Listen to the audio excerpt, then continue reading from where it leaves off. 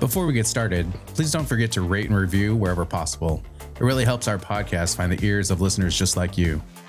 Also, if you have a story to tell, don't forget to submit it via email at contact@campfirecultpod.com or leave a voicemail message at 720-297-8608.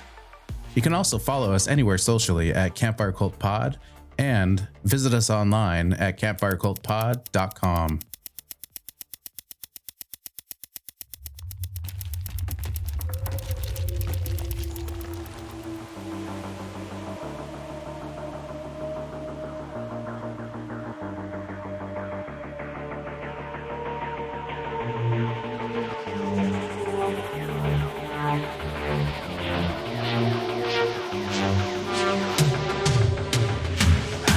Welcome, dear listener, to the Campfire Cult Podcast.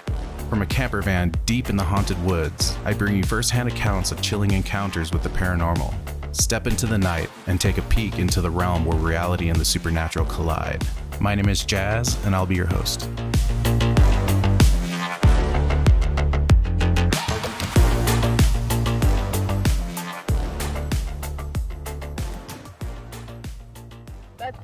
That was no dog. That was too big to be a dog. That thing was bigger than me. That thing was stalking cornfields, jumping on cars, and feasting on roadkill. For 2 years, people in Elkhorn, Wisconsin whispered about a king-sized creature who roamed Bray Road. It had really big claws. It was holding its roadkill like it had elbows, and it was kneeling on 2 knees, like a human being might do. Welcome back, campers. As twilight descends, casting long shadows over the rustic landscape, tales of a terrifying creature with the body of a man and the fearsome visage of a canine becomes more than just fireside stories. Tonight, come with me to where the lines between myth and reality blur, and the legend of the Dogman becomes a reality. In our first story of the evening, we're headed back to where the modern-day legend began. Mark Shackleman arrived at St. Coletta's School for Exceptional Children a little before midnight. As the night watchman for the school, he walked these grounds every night. The school was located inside a former Franciscan convent outside Jefferson, and the grounds covered several old buildings, an orchard, and wide open fields where several old Native American burial mounds had been preserved. The year was 1936, and Shackleman was in his 30s.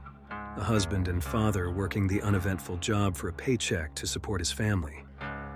In rural Jefferson, there wasn't much to worry about, save the possibility of a burglar or some teenagers playing a prank. That night, Shackleman was crossing the fields when he saw a shadow. He squinted to see what it was. A hunched form was on all fours, digging into one of the mounds. From the canine way it dug, it could have been a dog or maybe a wolf. But even from far away, Shackleman could see that the thing was far too big for that. Suddenly, it looked at him and then it stood up.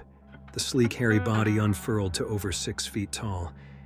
It had a shaggy, canine face, but beneath the thick fur, the muscular body of a man. A low growl echoed across the field. He smelled rotting meat. His heart beating fast, trying to control his breath, Shackleman stepped back. With sudden violence, the thing turned and ran off into the trees and was gone. The next night, Shackleman returned to St. Coletta for his usual rounds. As he walked the fields, he saw the shadow again, digging into the same mound as the night before. This time he gripped his flashlight tight, ready to run or swing if need be. Again, it stood up, but this time it opened its mouth. Shackleman saw fangs hanging down from its teeth and its lips pulled back in a snarl. It growled at him, its speech half human and half beast. He didn't move, and again the creature turned and left. He never saw it again, but the horrendous growl, the way it seemed to speak to him, stuck in his mind for years afterward. This legend is the first reported sighting of the creature that would eventually become known as the Beast of Bray Road. Sightings became prevalent in the 80s and 90s, particularly centralized around Elkhorn, Wisconsin. One woman reported the beast attempting to break into her home and later injuring one of her horses, leaving a gash across its back. She claimed the footprints it left behind were over 12 inches long. A woman spotted it crossing the road in front of her car. Another driver saw it crouched on the side of the road, eating an animal.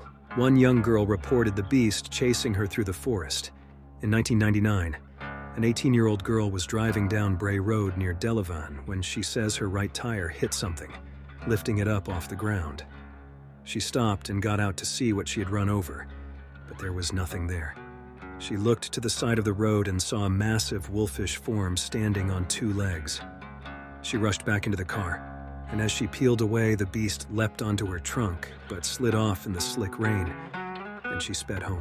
When she came forward with her story, many of the other sightings were reported as well, prompting both further investigation and fresh skepticism and mockery. These sightings prompted The Week, a Walworth County weekly paper, to send Linda Godfrey to investigate and compile stories. While initially skeptical, Godfrey says she came to believe the sincerity of the witnesses who spoke to her. On her website, Godfrey writes, "There's a high probability that everyone is not always seeing the same thing.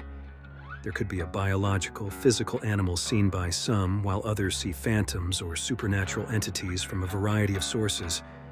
A few may be misidentifications or hoaxes." In 2003, Godfrey wrote The Beast of Bray Road, Tailing Wisconsin's Werewolf, which recounts in depth what she learned speaking to the many witnesses in and around Elkhorn who report interactions with the beast. Sighting of the beast have slowed down considerably since the 90s, although one or another still crops up on occasion. The veracity of any of these claims remains a cause for speculation. But for now, we'll leave you with a quote from one of the masters of the strange and terrifying, H.P. Lovecraft. "There are horrors beyond life's edge that we do not suspect, and once in a while man's evil prying calls them just within our range." Next, in the secluded Catskill Mountains, a couple's peaceful stay in a converted RV cabin takes a chilling turn, leading them to a spine-tingling encounter with mysterious glowing eyes lurking deep in the woods. I was staying in the Catskill Mountains in New York State for a few days. I had booked an Airbnb with my girlfriend where we could bring our 100-pound German Shepherd. The Airbnb was a strange RV that was converted into a cabin.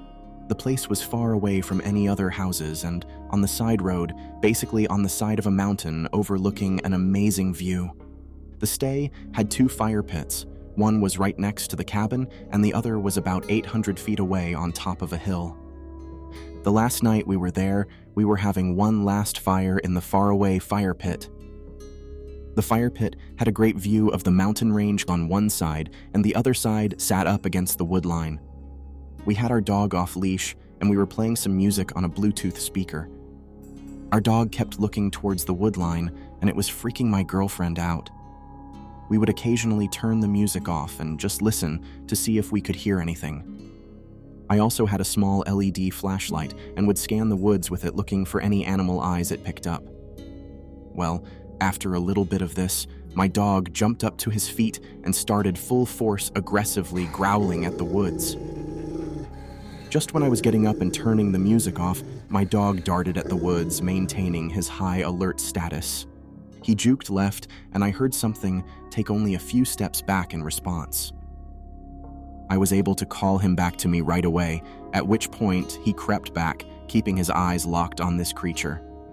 As my girlfriend held our dog's collar, I stepped closer into the woods with my flashlight and small knife in hand.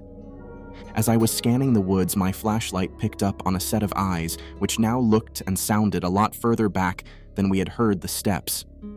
The eyes were glowing like a dog's eyes in the light of my LED flashlight, but the height is what threw me off. It was too tall to be any animal. I would expect to see raccoon, coyote, skunk, etc. I figured it was a black bear. Although black bears are very skittish to people and especially dogs unless protecting their young, so it wasn't adding up in my head. I sat there for a solid 3 to 4 minutes trying to focus on what this was. The eyes also didn't look like a bear, it looked like a crouching dog.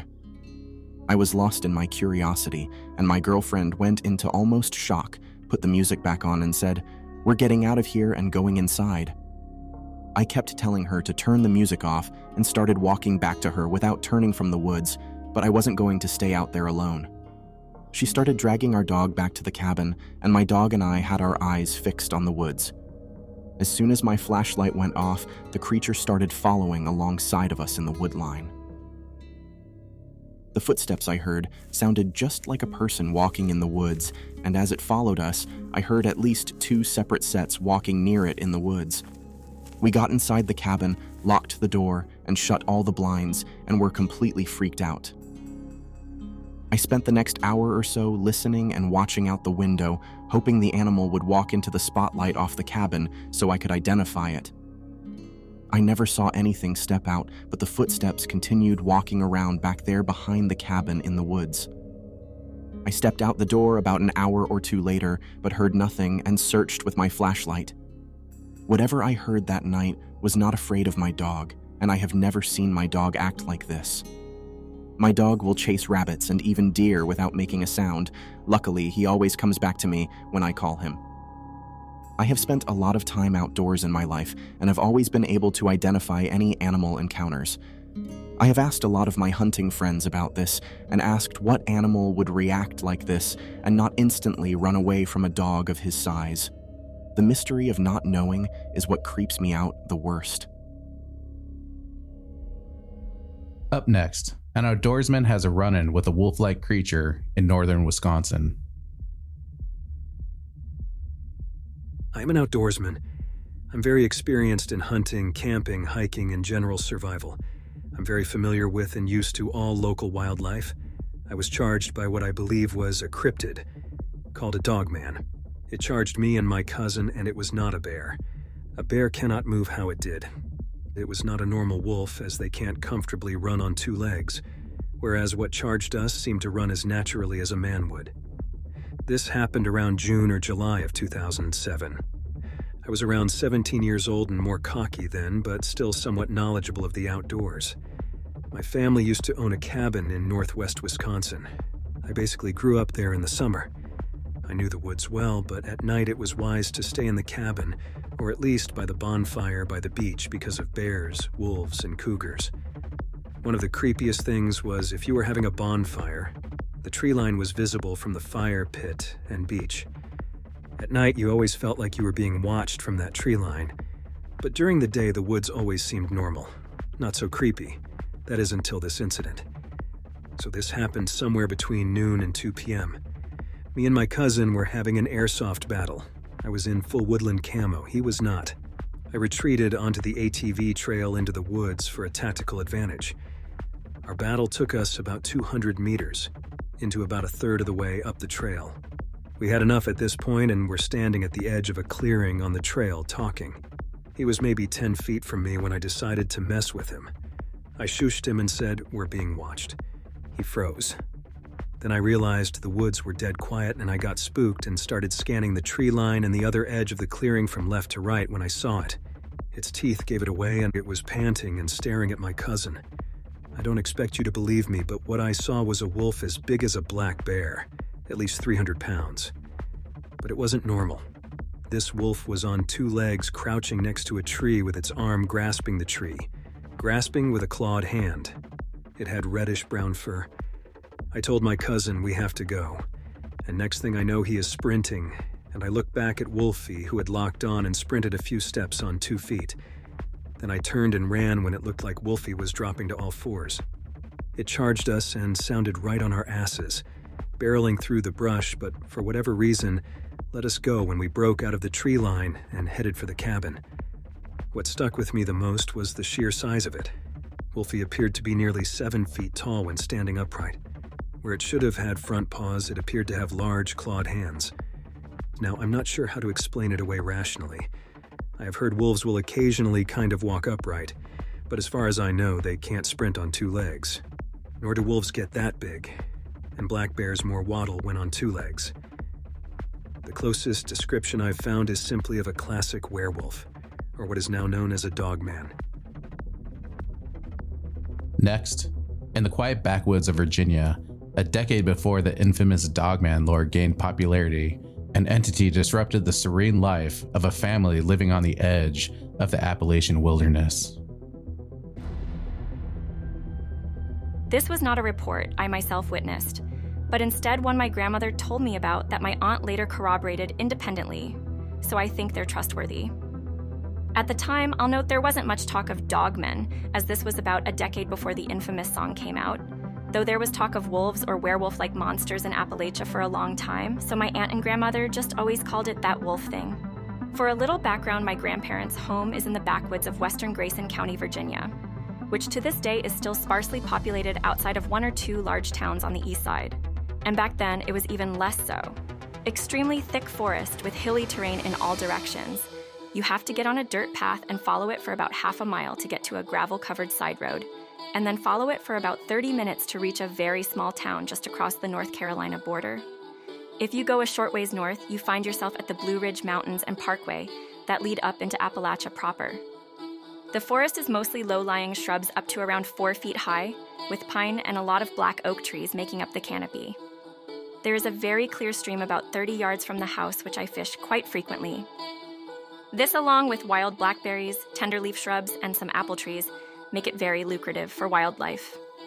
The house itself is an old 2-story house built onto an incline of the hill that overlooks it.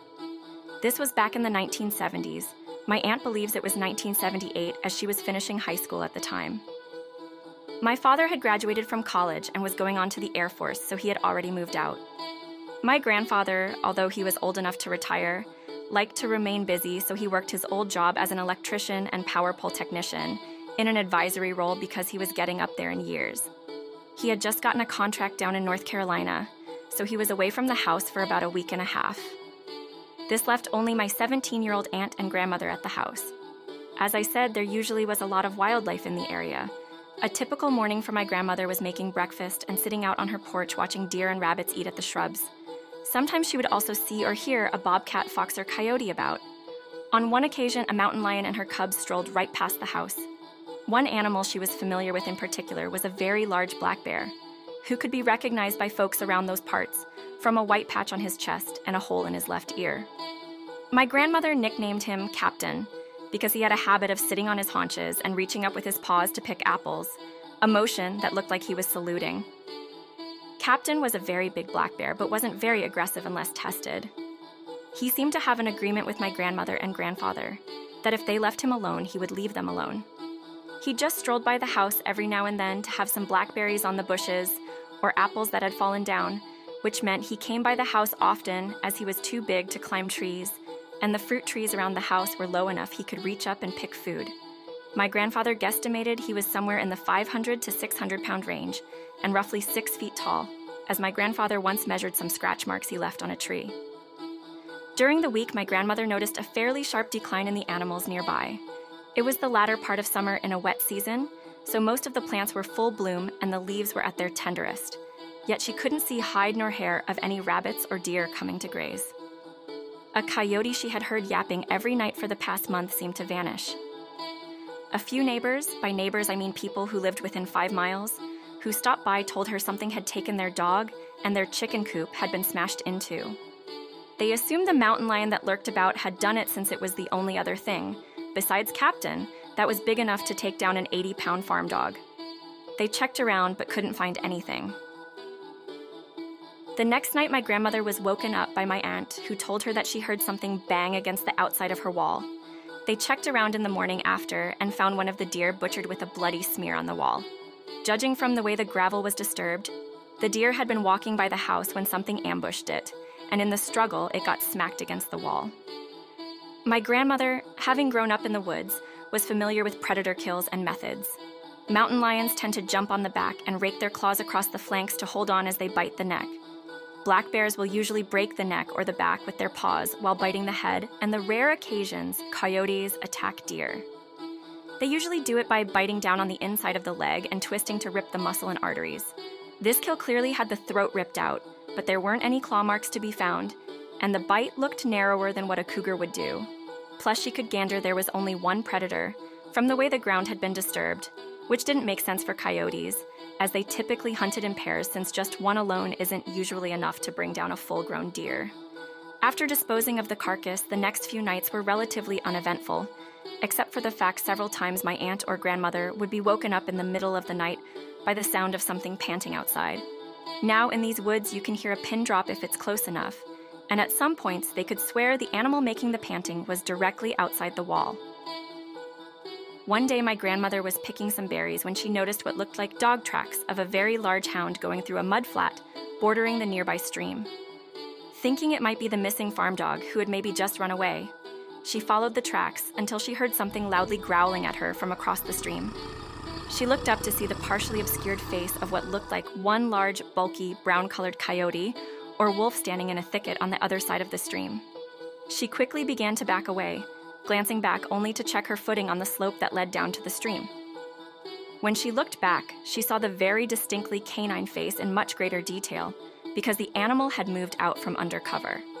But instead of stepping out of the leaves like she thought it did at first, she soon noticed that it was instead standing up on its hind legs and peering over the shrubs. She had seen canines stand upright before.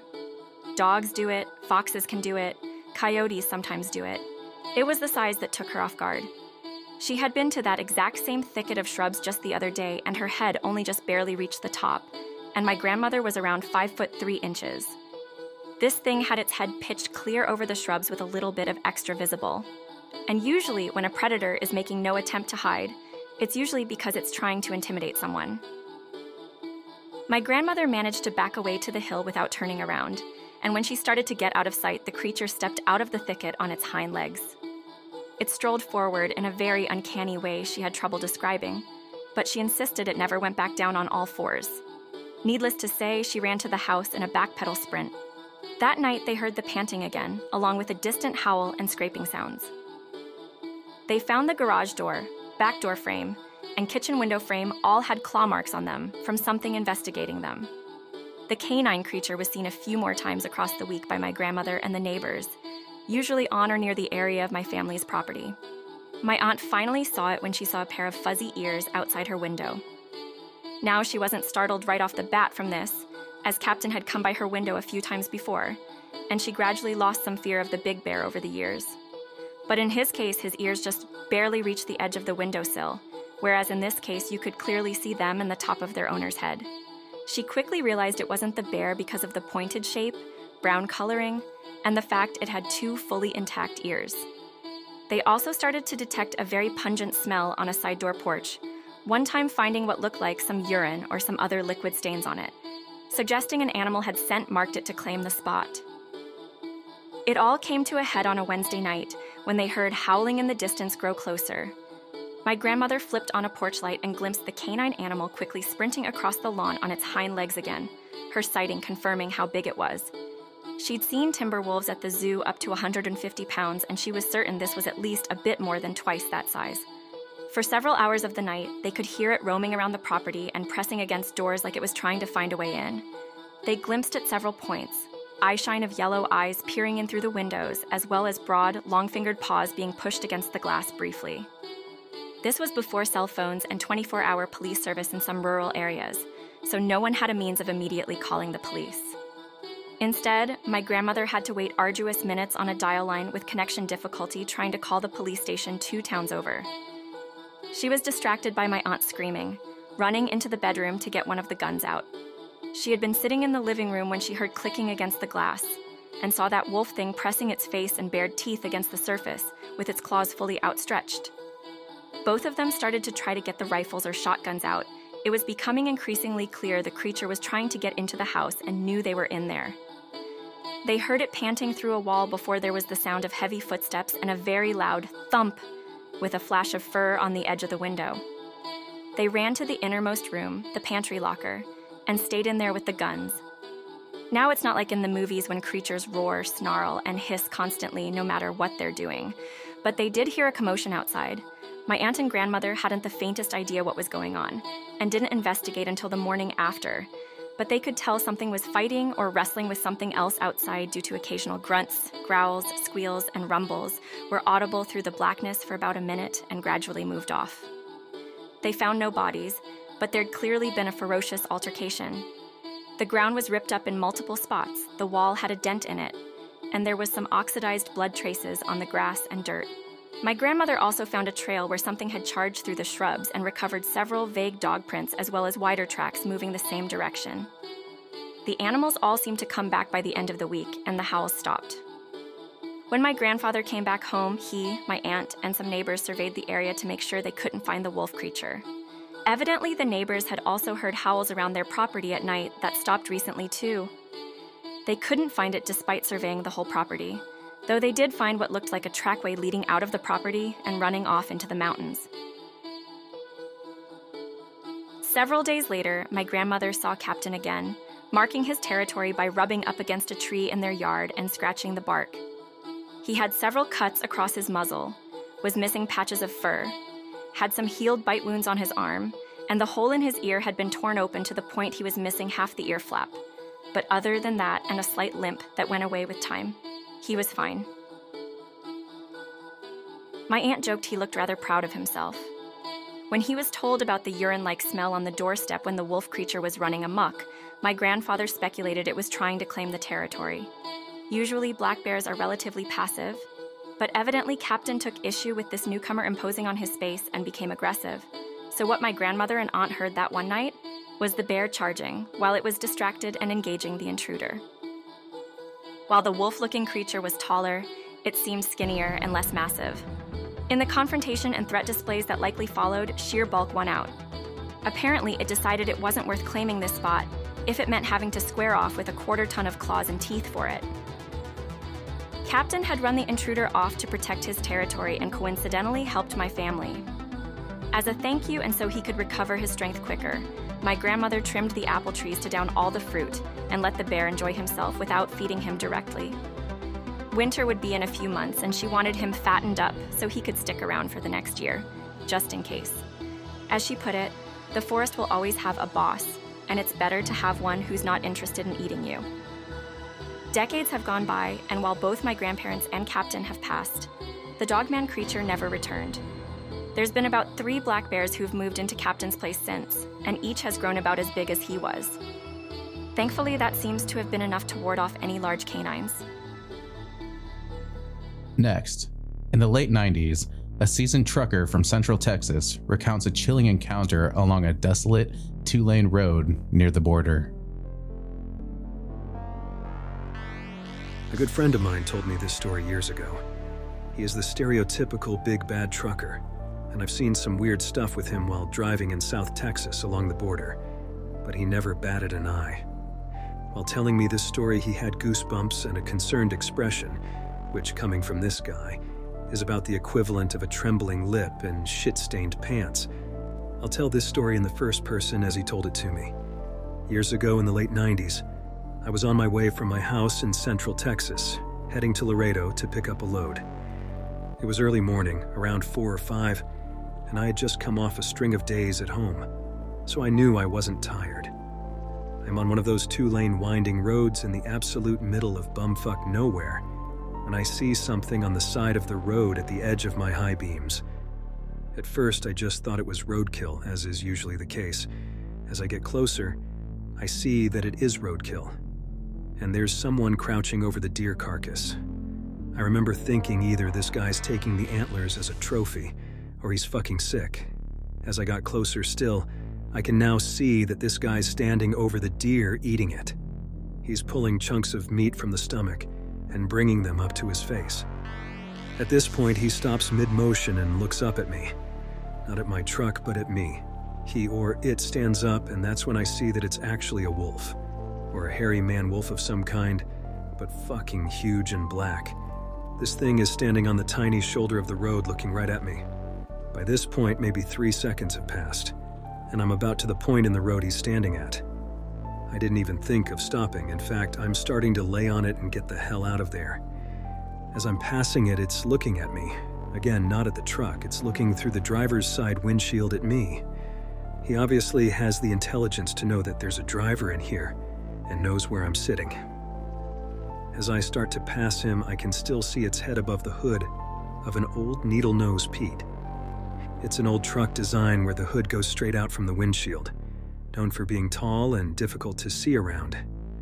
Anyway, this thing is fucking giant, and and I remember seeing what looked like human intelligence in its eyes. It scares the shit out of me to this day. Up next, in the depths of a historic, sprawling park that spans 3 states, a skeptic's routine night hike takes a chilling turn when an otherworldly creature crosses their path. I'd like to preface by saying that I got home about an hour ago, and this actually happened. I never have paranormal encounters and genuinely try to approach everything with a questioning mind. My partner and I like to hike at a local park late at night. It's a historic park in Pennsylvania, about 3,500 acres in size, that spans over into the Maryland and Delaware borders. One of the trails allows you to cross through all 3 states. The entire park is mostly dense woods with a creek running through it. Usually, we park near an old church with a Revolutionary War cemetery that is famous for a grave known as the Ticking Tomb. We usually hike a short loop that is roughly a mile in length, literally thousands of times, and never once felt anything strange. Tonight was different, though. We made a spontaneous decision to go on a night hike and left the house at about 10:45 p.m. I decided to take the narrow dirt road to our usual parking spot rather than driving a mile up the road to a paved access road like we normally do. About halfway down the ragged dirt and gravel road, as we rounded a corner, an animal dashed across the road in the path of our headlights. I've never seen anything like this animal, and I've never seen an animal that size in this area that I couldn't immediately identify. Its size was somewhere between a dog and a human, maybe a bit larger, and it moved so quickly it almost looked like it flew. A literal black blur with some hazy details and bright yellow eyes. I'm generally a skeptic, so I just wrote it off and we both kind of explained it away. We made it to our parking spot and pretty much resolved not to talk about it and continue on as usual. Immediately when we got out onto the trail, we noticed the frogs and cicadas were extremely loud, louder than I've ever heard them. As we progressed down the trail, the cicadas got so loud it was difficult to talk over them as we attempted at lightening the mood with conversation. Unbeknownst to me at the time, about 100 meters down the trail, my partner had begun to hear what he thought were extremely distant voices. I also noticed that the cicadas got progressively quieter the further we got down the trail. We made it about a quarter mile before a sudden louder sound felt like it cut through the space between my ears.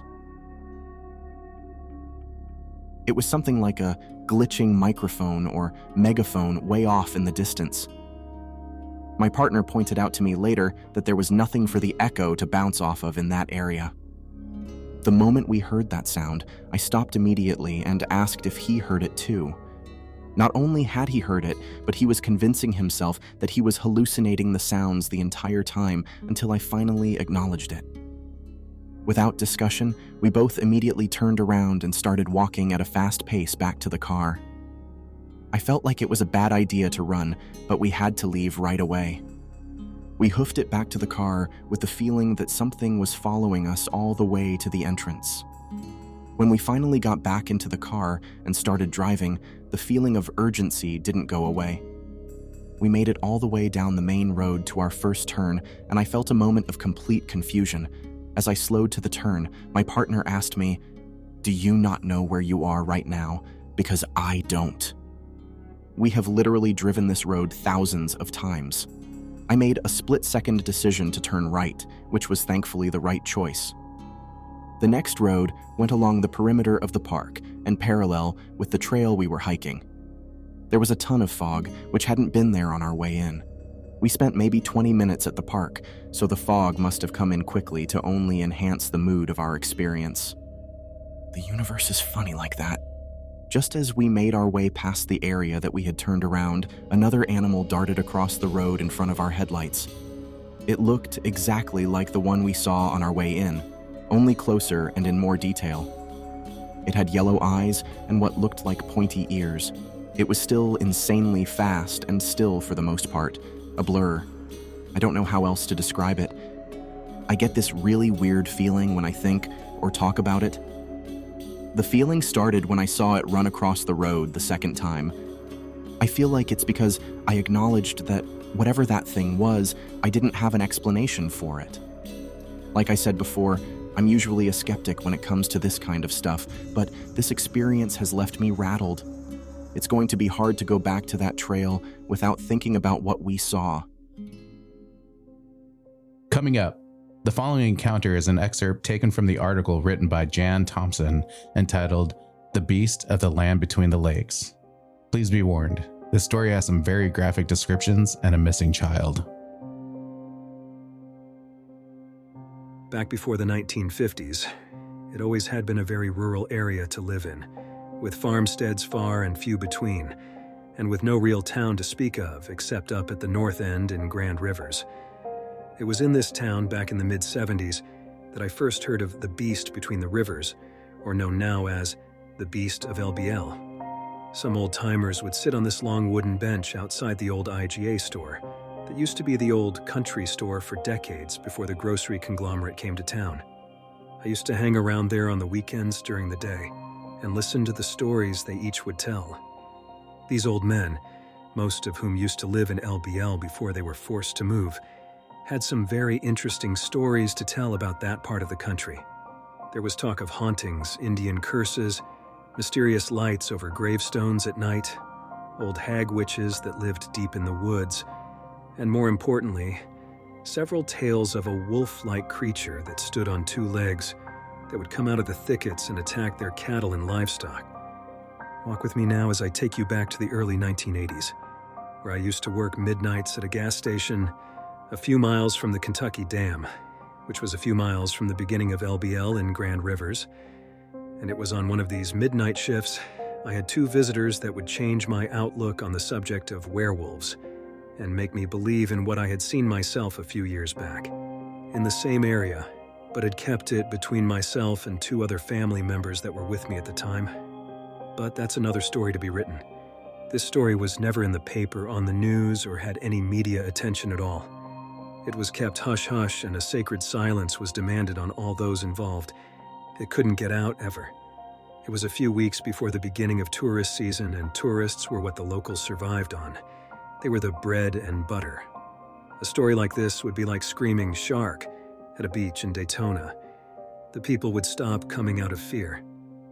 I wasn't a witness to the fact, just a third person, making observations and having conversations with two individuals who were a part of the incident. They had just come from the crime scene down in the middle of LBL after being there for over 8 hours. It was around 3 in the morning, and they were taking a much-needed reality break. Two officers of the law, two grown men who both appeared shaken beyond description. A mixture of fear and confusion, shock and disbelief emanated from them both. One was paler than the other, a deathly pallor over his skin, and it was this one, I'll name him Officer Adam to protect their identities, that had to sit on the curb of the gas pumps, head between his legs, and expel the last bit of his stomach contents. The other officer, I'll name him Officer Bill, came in for some coffee for himself and a cup of water for his partner, then rejoined Adam outside. There were no other customers, so I went outside with them to see if I could offer some assistance with the ill-looking man. He gladly took the few Rolaids I had extended in my hand. With his own shaky fingers, he struggled to get them into his mouth.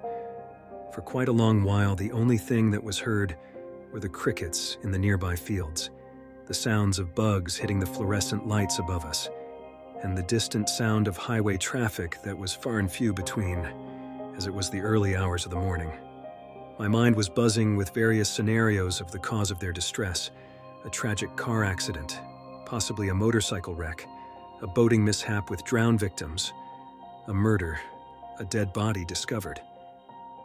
I don't remember sitting down, but after about 15 minutes of this hushed stillness, I found myself beside them both on the curb, staring out at the darkness of the nearby corn pastures, letting my mind paint pictures of imaginary traumas. Adam spoke first, breaking the silence of obscurity. "I can't believe it. It's not possible. I just can't believe it." In a hushed agreement that was almost inaudible, Bill replied, "I know. It it is so unbelievable. I've never seen anything like this before." A long pause, a deep breath, and he continued, "Or have even heard of anything like this." I looked at Bill and then at Adam. They were both gazing, open-eyed, unblinking, out into the inky color of the night. Adam's bottom lip was trembling slightly, and it wasn't from the slight chill in the late spring air. Something or something had filled them each with a congested fear. After a few more moments of silent reserve, my patience was rewarded with some slow, fragmented descriptions of their past 8 hours. Bill turned his wide azure blue eyes towards me. They were glazed and bloodshot, tired, frightened eyes. With a weary, shaken voice, he began to unfold a tale that would forever be embedded within my spirit, like a nasty shadow that lingers around a corner waiting to pounce, to awaken your inner fears once again. Why he decided to tell me of all people was beyond my comprehension. Maybe it was an avenue he felt safe to travel upon, to get it off his chest, off his mind. They were both frequent customers, and we knew each other on a first-name basis. But to divulge such a torrid account of great magnitude, well, I can only say that the fear inside them both at that moment in time had to be released, eased, and extracted from their souls, or else they may have gone mad with unbalanced thoughts.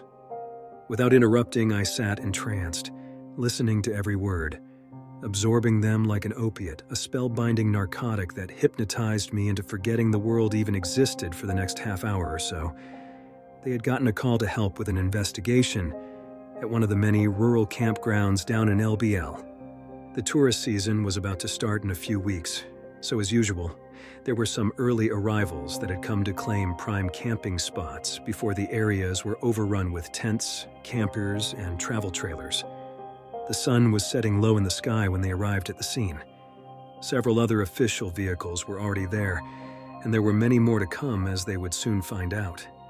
Many coming from other counties, and a few coming all the way from another state. Several of these to come were coroners from different counties. One's coroner vehicle was already present, as well as an ambulance, which would prove useless as there was no one to save. The victims were all dead. Quite dead, completely, totally, and thoroughly deceased. A young married couple that had come down to take it easy for a few days were the first to discover the ghastly scene. Neither one of them wanted to stay behind while the other went for help, so they both nervously traveled to the nearest town, Grand Rivers, and called the authorities. They did not return to LBL. They merely gave the arriving officer directions to the area of discovery and rented a local hotel room.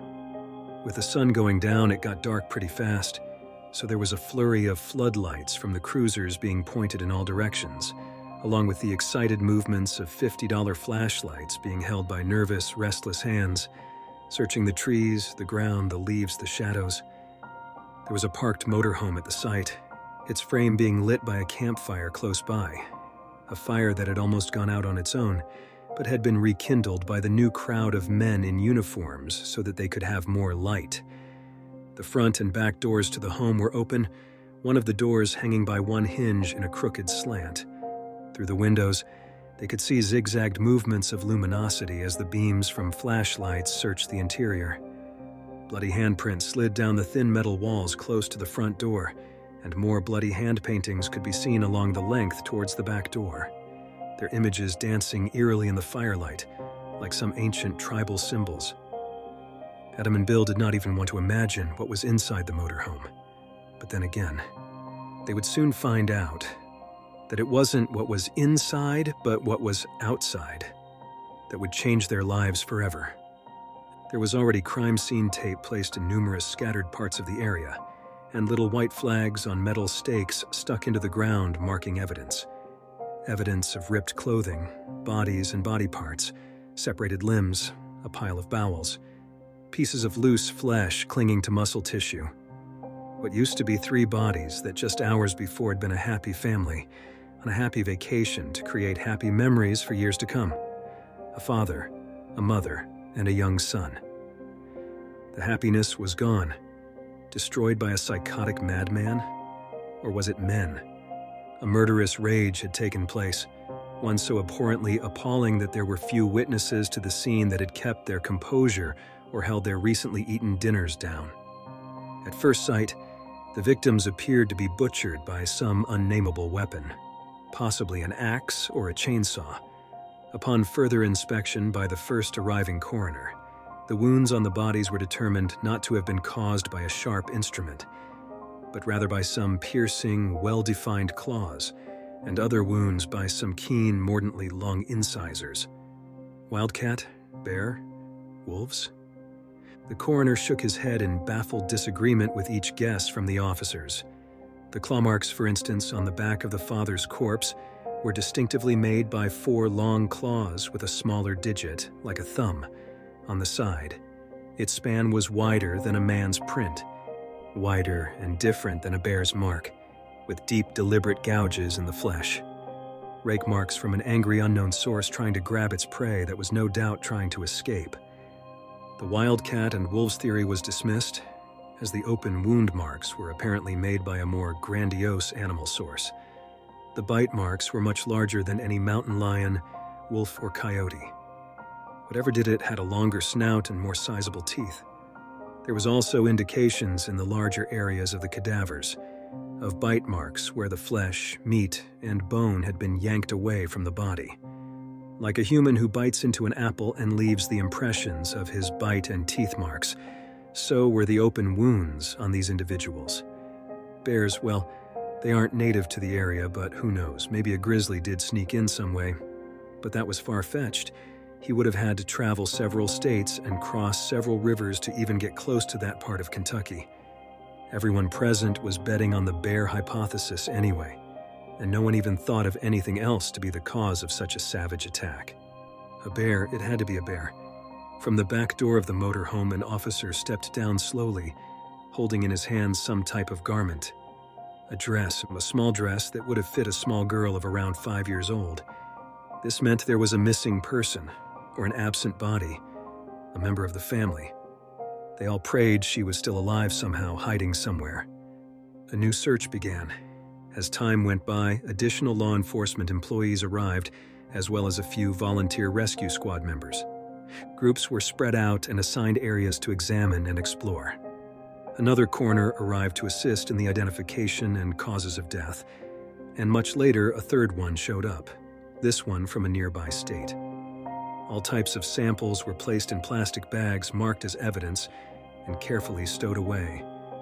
As they were packaging up what appeared to be one of the father's arms, one of the doctors noticed something wrapped between the dead fingers. Some tweezers slowly untangled a clump of long gray and brown hairs. This too was placed in a bag, marked and put away to be analyzed at a lab later. From somewhere in the nearby woods, about 50 yards from the campfire, a scream was heard. A man's shriek that turned into a long wail and then to whimpering. As others arrived, they could see by the gleam of several flashlights that the cop was holding his hat in one hand and his light in the other. There was blood on his face, the front of his shirt, and on the brim of his hat. More blood could be seen dripping on him. It was coming from above. High in the trees, the flashlight swung, searching for the source of the mysterious bleeding. A very small hand could be seen dangling down from a tree limb way up high, as well as a slender, lifeless leg that still had a white sock still on the foot. The missing child had been located. It had been Adam that the blood had trickled upon, hitting his hat first, making him look up, and then feeling the thick, cold fluid sprinkling his face, then sliding down to his neatly buttoned shirt. It had been Adam that had screamed. The little girl had apparently been carried up the tree and leisurely eaten upon, while carefully laid across a large tree branch. More of the same long gray and brown hair was found sticking in the bark of the tree near her body. After about 7 hours, most of the officers were sent away as a new team of investigators arrived. They were told not to talk to anyone of the incident, especially not the media. I'm sure that besides Adam and Bill, there were others who had to confess what they saw that night, if in fact this whole event ever really happened. About a month after sitting outside with Adam and Bill that night, they stopped in again during one of my midnight shifts. They were both rather quiet, more serious in nature, not like before the incident where they would kid around while drinking their sodas and eating a snack or two. They had both aged in some odd way. Streaks of gray that had not been there before highlighted both of their heads of hair. Their faces had lines of worry and showed signs of stress. I would see them again many times afterward, but on this particular evening, they informed me that they got word about some of the lab tests that were taken that dreadful night. The tests on the saliva taken from the bite marks and from the hair found on the man's fingers and in the tree bark came back with an unknown species origin. The closest animal that they could be compared to was that of a Canis lupus, a wolf. Whether Adam and Bill had played an elaborate hoax on me, I'll never really know for sure. But their sincerity and fear painted a picture of truth in their eyes. Next up, we're headed out to Sao Paulo, Brazil, where a seemingly routine shortcut through a moonlit trail takes a creepy turn with a mysterious, massive hunchback, wolf-like creature. My father likes to visit the sports club of the local university where he teaches to run and exercise. It is a large sports area with swimming pools, soccer, and basketball fields. He still goes there every now and then. This place is at the exit to the next town and close to where we live in Sao Paulo, Brazil. He goes there walking and cuts through on a trail that goes up a ravine, passing beside a large eucalyptus plantation. Through this shortcut, you can avoid walking half a kilometer uphill to the main entrance. A lot of people use this shortcut, including the local employees. One day, he went for a run a little later than usual, at around 6:30 p.m. About an hour later, the sun was already setting. With just a few more minutes left of daylight, he was exhausted, so he decided to return by the same shortcut as usual. It would not be much of a problem since the full moon was high in the sky, and he could see without a flashlight. When he reached the edge of the woods, he noticed a figure in the middle of the trees that looked like a horse inside the eucalyptus fields. He first ignored it and kept walking, thinking if he should try to let someone know about it. But this place is surrounded by farmers that own horses, so he decided not to. He kept walking, but started to feel strange, as if someone was watching him. The feeling soon became stronger. After a few more steps, he realized that the horse was walking alongside him, so he looked again between the trees and saw that it was behind a tree. He thought that was strange. Do horses hide? Also, it managed to stand facing the tree between them. He just shook it off and continued on the trail. He was already halfway down, but his sense of fear was increasing, so he looked at the horse again, and as his eyes adjusted to the darkness, he could see it a little better. Now it didn't really move like a horse at all because he saw the animal jump from behind a tree to another. By the way it jumped, it seemed to be a very tall and strong, well-built person or athlete. He stopped in shock and stared at the thing, still behind the tree, and noticed something swinging. What he previously thought was the horse's tail now looked like a man wearing a long coat or something, but the darkness and shadows of the branches were obscuring the figure enough it wasn't completely clear. He decided to ignore it and move on, thinking it was maybe just his imagination. He kept on track, but at the end of the trail, there is a point where his path and the path where the animal was would cross each other. He started to freak out and decided to go back to the field and take the main road, so he started walking back, paying close attention to the animal. At one point, he even thought it could be a friend trying to scare him. Going back towards the field where the lights were now on, he could better see its silhouette, a massive muscular thing, hunchbacked, apparently covered in thick fur and what seemed like large pointy ears. He stopped in disbelief, but the creature kept walking towards him, not worrying much about hiding anymore. That's when his blood ran cold. The animal was approaching from the side as if it wanted to trap him. He tried not to run in order to display confidence and avoid giving it something to chase, so he fast walked back towards the field, distancing himself from the trail as much as possible when he took one last glance. The animal was there, still, lowered in a bush on all fours like a gorilla, but it looked like a huge human-shaped dog or wolf. When they were around 100 meters apart, my father ran to the main entrance at the avenue and was relieved to see that the animal did not follow. He came back home using the main populated road, still on high alert, shitting his pants the whole way. Now every time he goes there, he makes sure he doesn't stay past dusk to avoid another run-in with this creature. In our final story of the evening, on a scenic drive home from Georgia, a Florida woman has a run-in with a werewolf. Me and my wife work in television, and it requires a lot of traveling and many late-night car rides. We live in Florida, and my wife had to go to Georgia for work.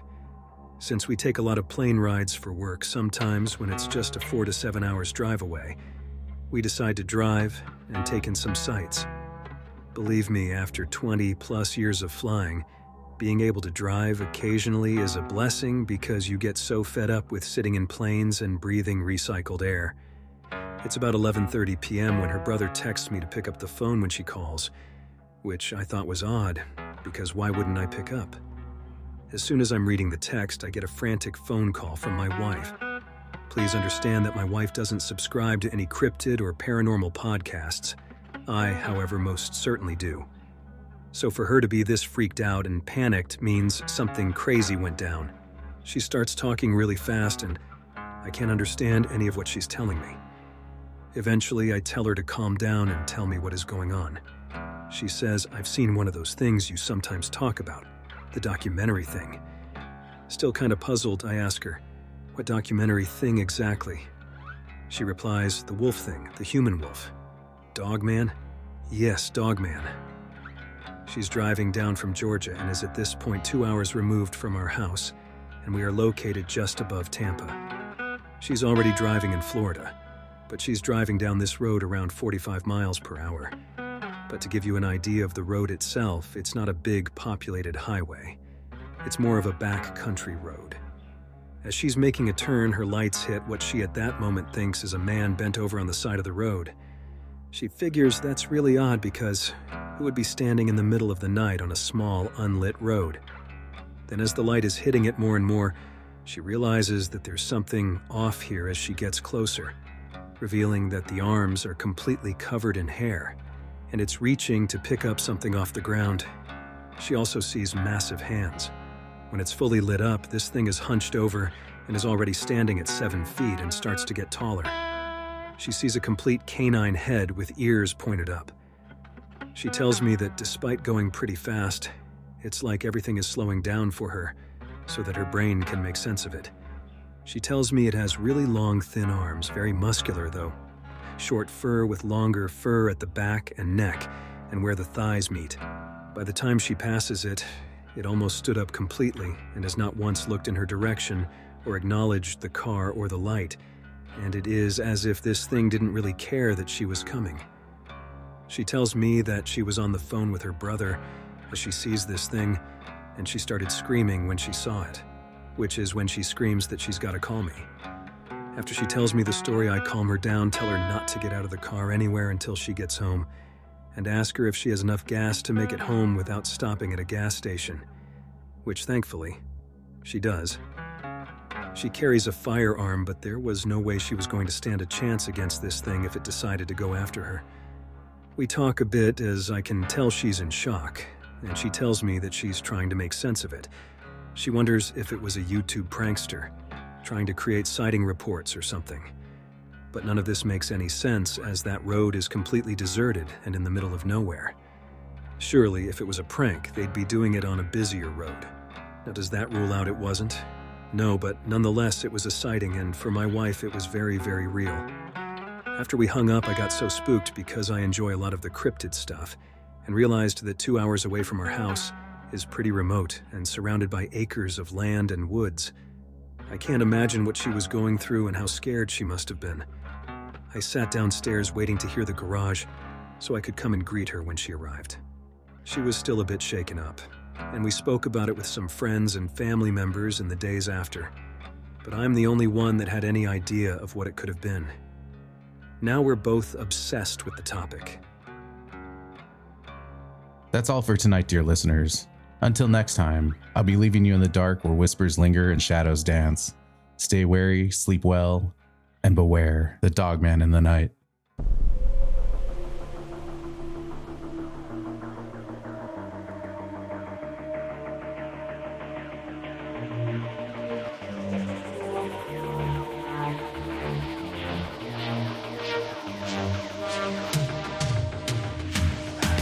If you have a story to tell, please reach out via email at contact@campfirecultpod.com or leave me a voicemail message at 720-297-8608.